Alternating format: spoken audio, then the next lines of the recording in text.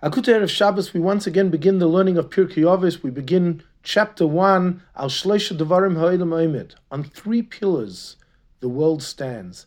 Al Torah, Val Aveda, Val Gemilas Chasodim. On Torah, the learning of Torah, on prayer and serving Hashem, Val Gemilas Chasodim, acts of loving kindness. And it's written Gemilas Chasodim and not Gemilas Chesed, in plural. And perhaps there's a beautiful remez here. We often think of Gemilas Chasodim when a person who is fortunate and has resources gives to a poor person, a person who is less fortunate.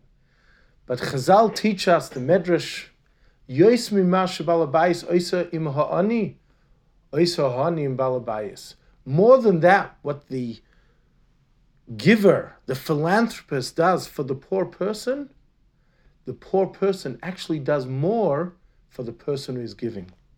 So we often think of Gemilas Chasodim as a one-way street, but in fact, it's a two-way street. And although the giver is certainly giving, the giver perhaps is receiving more. And that is the illusion, Gemilas Chasodim in plural, there are two acts of loving kindness. Good Shabbos.